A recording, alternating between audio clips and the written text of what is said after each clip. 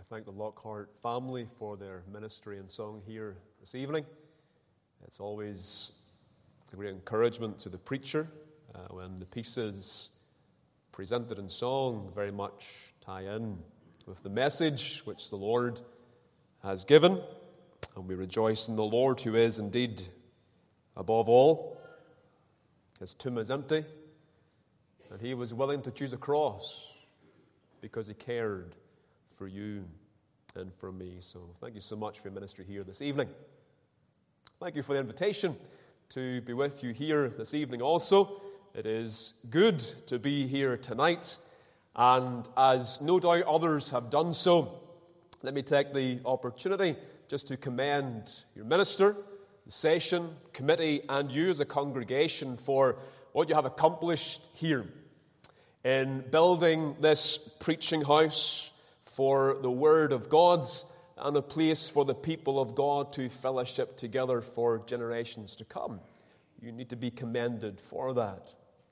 Any building program, as we'll see in a moment, includes a lot of stress.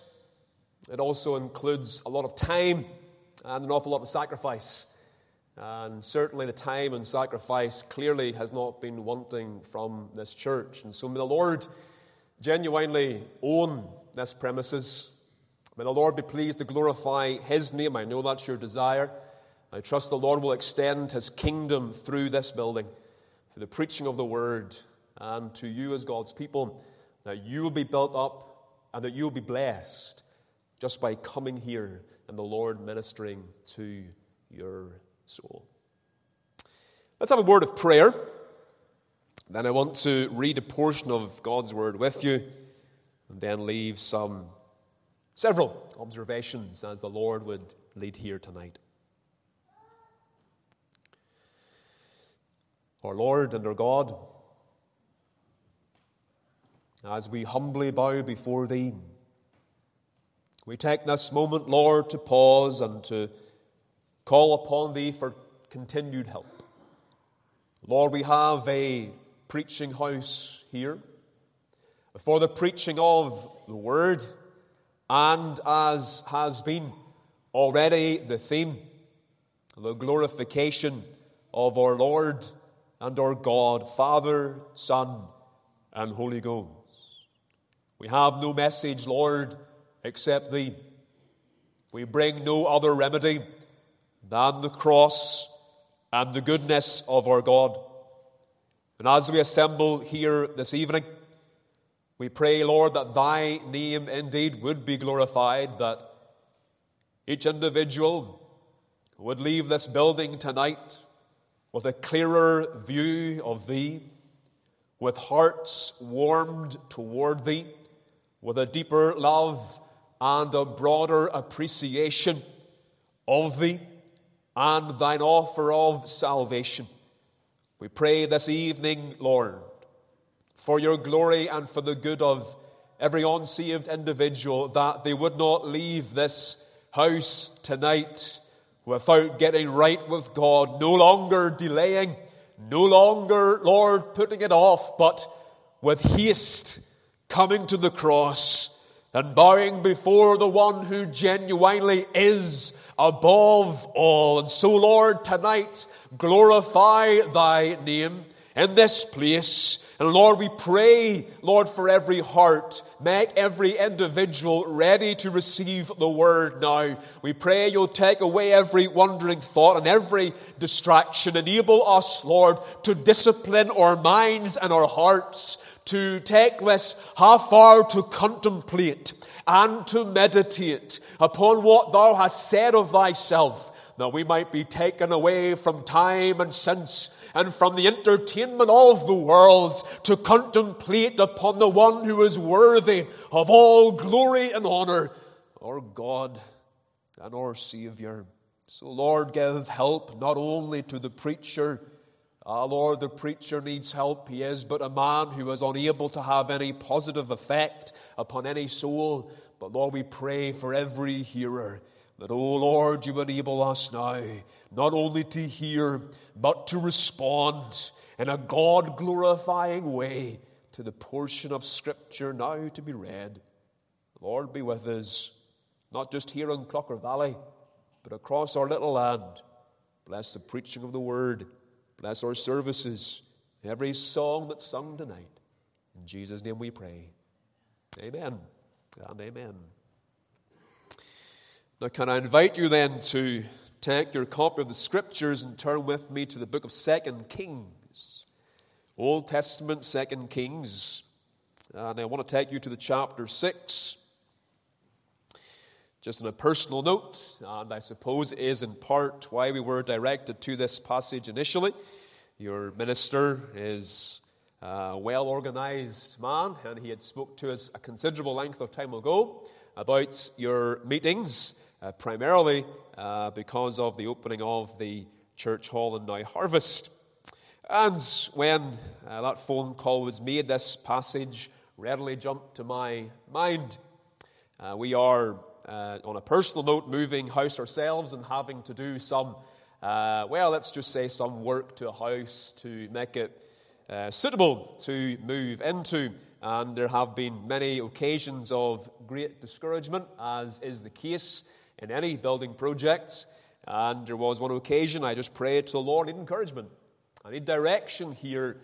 We need wisdom as we proceed with this move. And that very evening, in the providence of God, my daily readings was in 2 Kings chapter 6. And note these words, verse number 1. To my surprise, it said, "And the sons of the prophets said unto Elisha, Behold, now the place where we dwell with thee is too strait for us." And that was our need for moving. And so it was most encouraging indeed. Verse 2 goes on to say, "Let us go, we pray thee, unto Jordan." Now, we didn't go to Jordan to purchase a house. We were able to say more local than Larne, thankfully. But verse number 2, "Let us go, we pray thee, unto Jordan, and take thence every man a beam, and let us make us a place there where we may dwell. And he answered, Go ye. And one said, Be content, I pray thee, and go with thy servants. And he answered, I will go. So he went with them. And when they came to Jordan, they cut down wood. But as one was felling a beam, the axe head fell into the water. And he cried and said, Alas, master, for it was borrowed. And the man of God said, Where fell it? And he showed him the place, and he cut down a stick and cast it in thither, and the iron did swim. Therefore, said he, Take it up to thee. And he put out his hand and took it. Amen. We pray the Lord will bless the reading of his word, and as we endeavor to bring some truths out of this portion, may the Lord bless our meditations. Now, on any occasion when you pick up the Word of God, it should be our continual or habitual goal to read the Word and discover what it says about God. That should always be your goal when you're picking up the Scriptures. We're looking for his attributes and for his actions. By his attributes, I mean who he is. By his actions, I mean what he does. And so when you pick up the Bible, you're looking for his attributes, who he is, his glory, his power, his wisdom, his magnificence. And the more you see of God in the Word, the more your heart will be thrilled with joy. That's 100% certain. But we're also looking for his actions. What he does, how he forgives, how he creates, how he acts in a loving way, and how he comforts his people. And so we read this text, 2 Kings chapter 6. Where do we see the attributes and where do we see the actions of God? How can we observe something about His glory and His goodness toward mankind? Well, that's what I want to look at with you here tonight. Here is a building program. And let's just survey exactly what's happening here. There is a theological school, if you like. I know many people would challenge having a theological school for men to go and study. Yet I find it clear in God's Word, not only here in 2 Kings 6, but in the New Testament, the Lord took the disciples, the men who would turn the world upside down, and He schooled them for a period of time. The Lord took the Apostle Paul and schooled him for a period of time. There is undoubtedly room for a training time. And here you have a theological school for the sons of the prophets, and they have a great problem. It's a great problem. Look at verse number 1. At the end of it, it says, "The place where we dwell with thee is too strait for us." It's too small. It's not big enough. That's a good complaint. I pray that for all of our churches. And I would love to see that in our college as well. The need for expansion because there is such growth due to the blessing of God. Anyway, it is the decision of this group and their teacher, Elisha, to go and to build a new premises.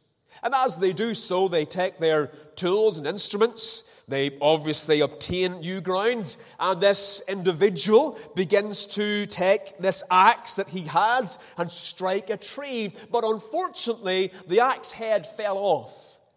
It went into some water, and he was unable to get it. And therein lies the problem.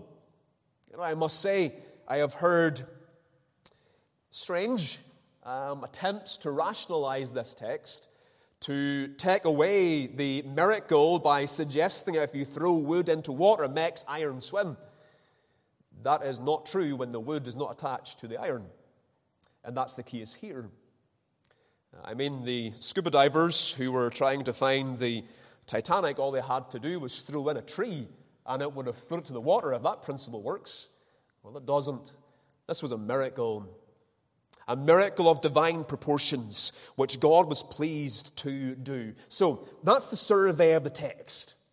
Now, what do we learn about God here, men and women? I put it to you tonight that we have here a particular, powerful passage which declares in the most encouraging manner how God comforts. How God comforts. How do I come to that conclusion? Well, here was a man in great distress. And the Lord intervened. And the Lord was pleased because He is interested in this nameless man. God so cared about this man that He was interested enough to come and to deal with the dilemma in which he finds himself. And so here is the theme of what I want to present to you this evening, that our personal dilemmas become powerful demonstrations of God's goodness toward us. Our personal dilemmas so often become powerful demonstrations of God's goodness toward us. And that's what we have here. And there's a powerful word for the saint here and a powerful word for the unconverted. You may be here tonight and you come with many a burden. I would be surprised if there is any adult who comes here without a burden tonight.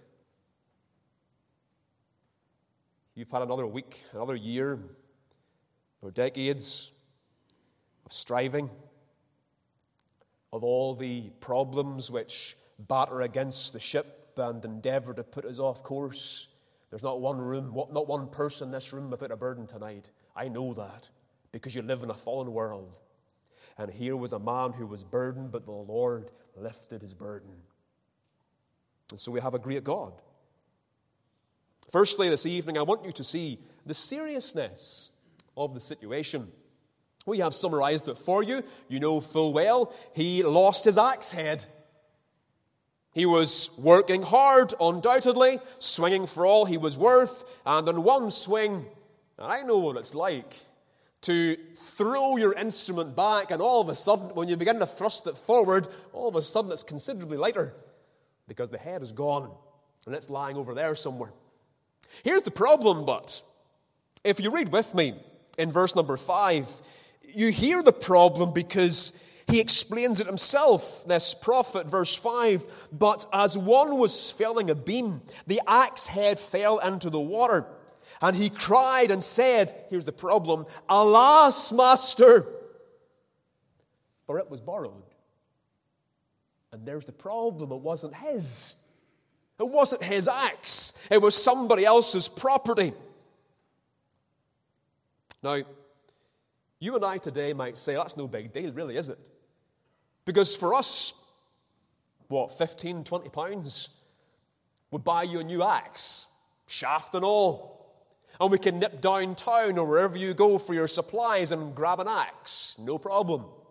But remember, these days were very different. An axe in those days, the raw materials would have been gathered. And the material would be melted together to make the axe head. And then the shaft would have been, taken off a tree, and it would have taken time for it to dry. And then we had to have shaped it nicely and then attach it. Let me tell you, this was a complete different field here. And the axe would have been very much expensive, and it didn't belong to him. It was borrowed. Not mass-produced, but individually made. And hard and difficult, therefore, to purchase. Not only was it a loss to the man who had lost the axe head, but what about the person he borrowed it off? It's a bad reputation to get if you're a borrower and you're not careful enough with the object you borrowed to give it back in the same state that you took it. It's a bad reputation to have. It's a bad testimony. And here's this man, he's troubled. It's not mine. And this man, this friend, gave it to me in good favor and in good faith, and I can't give it back to him. And what about the man who loaned? That could have been his livelihood. He may have been a man who cut down trees for his livelihood, and the instrument he used is now gone. And so this man is genuinely distressed. There is the embarrassment of not being able to give back what he has been loaned. And so on multiple levels, this man is distressed tonight. And you can see, or rather you can read the anxiety in his voice. Look at verse 5 again. And don't miss the sense of the words in verse 5. He says, "Alas. Alas, master. Alas, Elisha. For it was borrowed." He's troubled. You can see his concern. You can see his anxiety. The man is genuinely overwhelmed right now. But you and I might just say, it's just an axe. And how often is it, men and women, you may be carrying a particular burden, and you might go and share it with someone. And when you share it with them, you see a smile erupting on their face. And they laugh and they say, "Oh, what are you worried about? Catch yourself on." And it cuts you to the bone. And it leaves you feeling empty. Let me tell you, this man cried, "Alas, master, for it was borrowed," and heaven heard. God didn't laugh. God was interested. And this man's little dilemma, even though you and I may wonder what the concern actually was, you see in this text, it cries, here is a God who cares for those who love him, and our dilemmas become opportunities for God to demonstrate his greatness and his love toward us.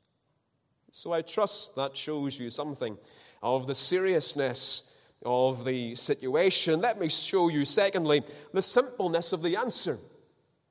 The answer was simple, wasn't it?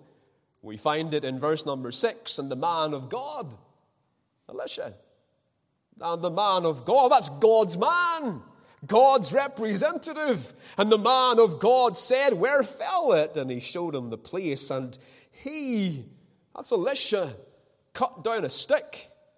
He wasn't scared to get his hands dirty. And he cut down a stick and cast it in thither, and the iron did swim. A very simple answer. And you can't help but read the life of Elijah and smile at times at the simplicity of the answers to every dilemma that he came across. Remember when he was on the other side of Jordan, he was following his now passed away teacher Elijah. And when Elijah was taken into heaven, the mantle fell upon Elisha. If you're familiar with the Bible, you'll be familiar with that story. And of course, Elisha now had to get back over Jordan. That was okay for Elijah, for Elijah was able to strike the waters, and the waters opened, and Elijah went across with Elisha. But now Elisha's on the other side. How does he get back? Well, again, all he did was take his mantle, strike the water, and poof, the water separated. God provided his servant with a way. A simple answer to a complex problem. There was an occasion when there was bitter water, and the people came to Elisha, and they cried to him, the water is bitter, we can't drink it, we can't give it to our flocks, we can't give it to our children, we can't drink it ourselves, and we'll die for thirst. All they did was take a handful of salt, threw it in, and the waters were cured. Again, God did it.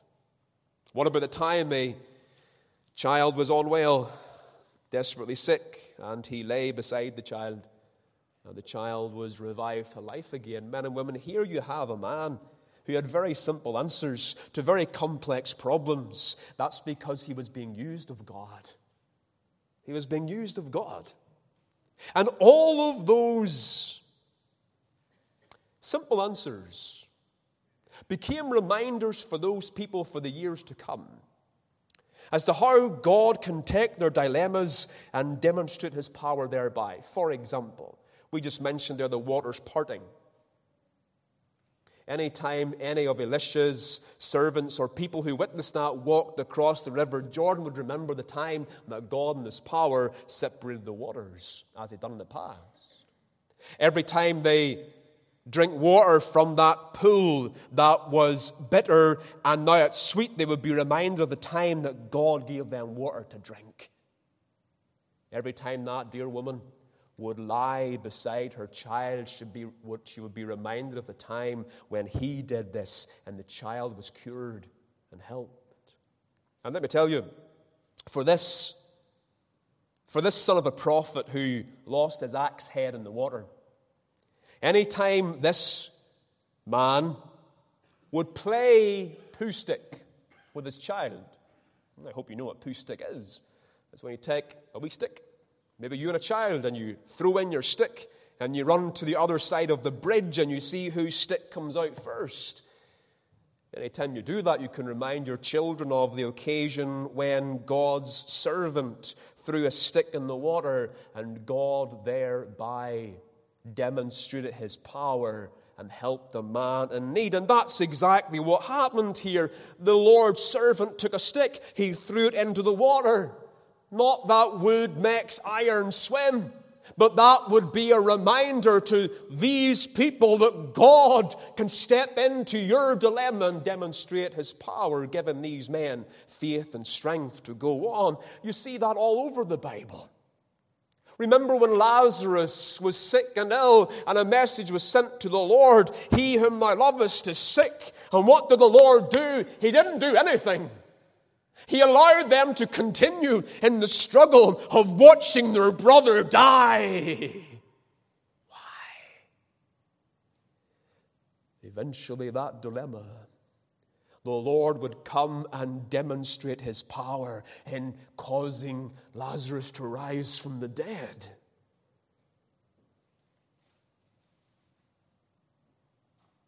God's answers are very much simple.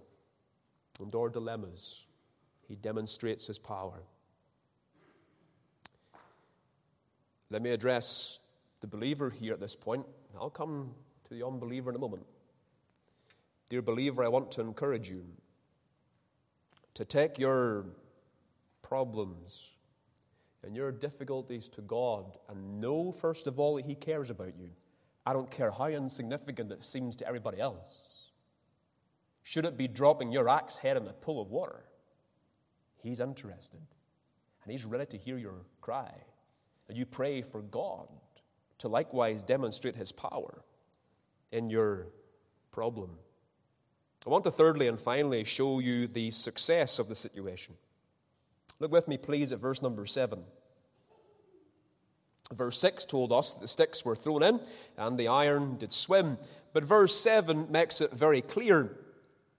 The relief, therefore, said he, take it up to thee. And he, the man who a moment ago was overwhelmed by burden and overwhelmed by concern, who said, alas, master, for it was borrowed, he put out his hand and he took it. And can you sense the man's relief as he dipped his hand into the water and he lifted out the axe head that seemed an insurmountable problem to him but a few moments ago? And now there's relief. There is no doubt wonder here at what the Lord had done for him, and joy, and as the others would have observed, how God was interested in their colleague's dilemma. This would have brought joy because the Lord intervened. Do you know what Elisha was like? Let's turn to it for a moment. Elisha was like the passage in Proverbs 25. And I trust God's house, this new house, will be like this to you. Proverbs 25. This is every Christian's prayer for ourselves, that we would be this to the unconverted and to your brothers and sisters in the faith. Something for you to pray about. Proverbs 25 and the verse 13.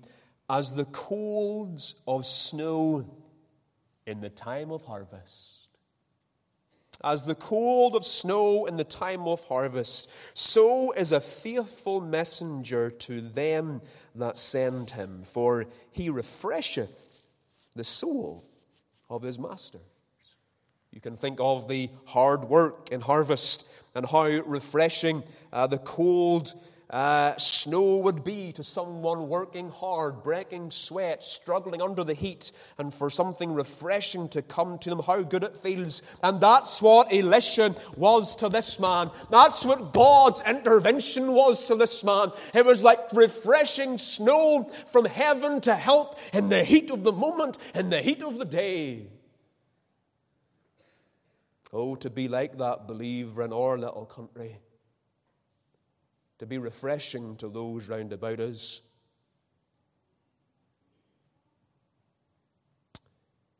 Believer, perhaps tonight, providentially like this passage, you feel sandwiched in the world of big events. We'll not take the time, and I would encourage you to do it when you go home, but if you read the previous chapter, chapter 5, and if you read the following chapter, you will find massive events. You read of war, national war.